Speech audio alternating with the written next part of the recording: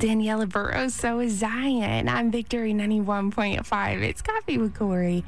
And coming up, we're going to continue the teaching on Purim. But right now, we're going to take some time to pray. And in Esther chapter 4, verse 14, the NIV, it says, if you remain silent at this time, relief and deliverance for the Jews will arise from another place.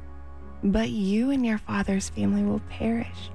And who knows but that you have come to your royal position for such a time as this.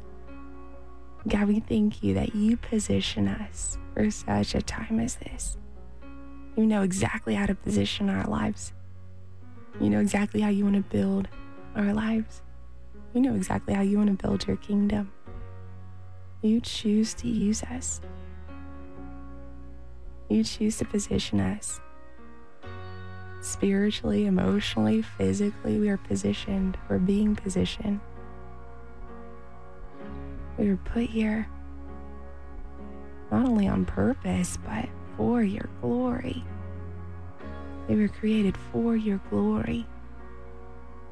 We don't want to allow the enemy to silence our voice, to silence what you want to proclaim, what you want to declare.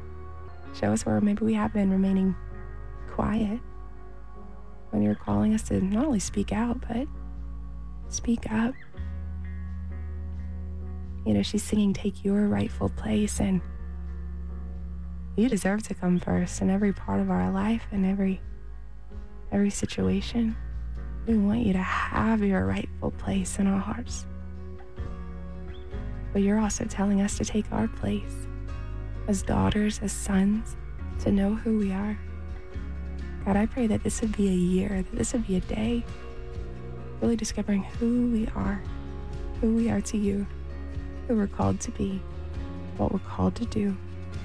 You're telling us to arise wherever we've been sitting back. We thank you that you want to bring deliverance through us, that this is still true today.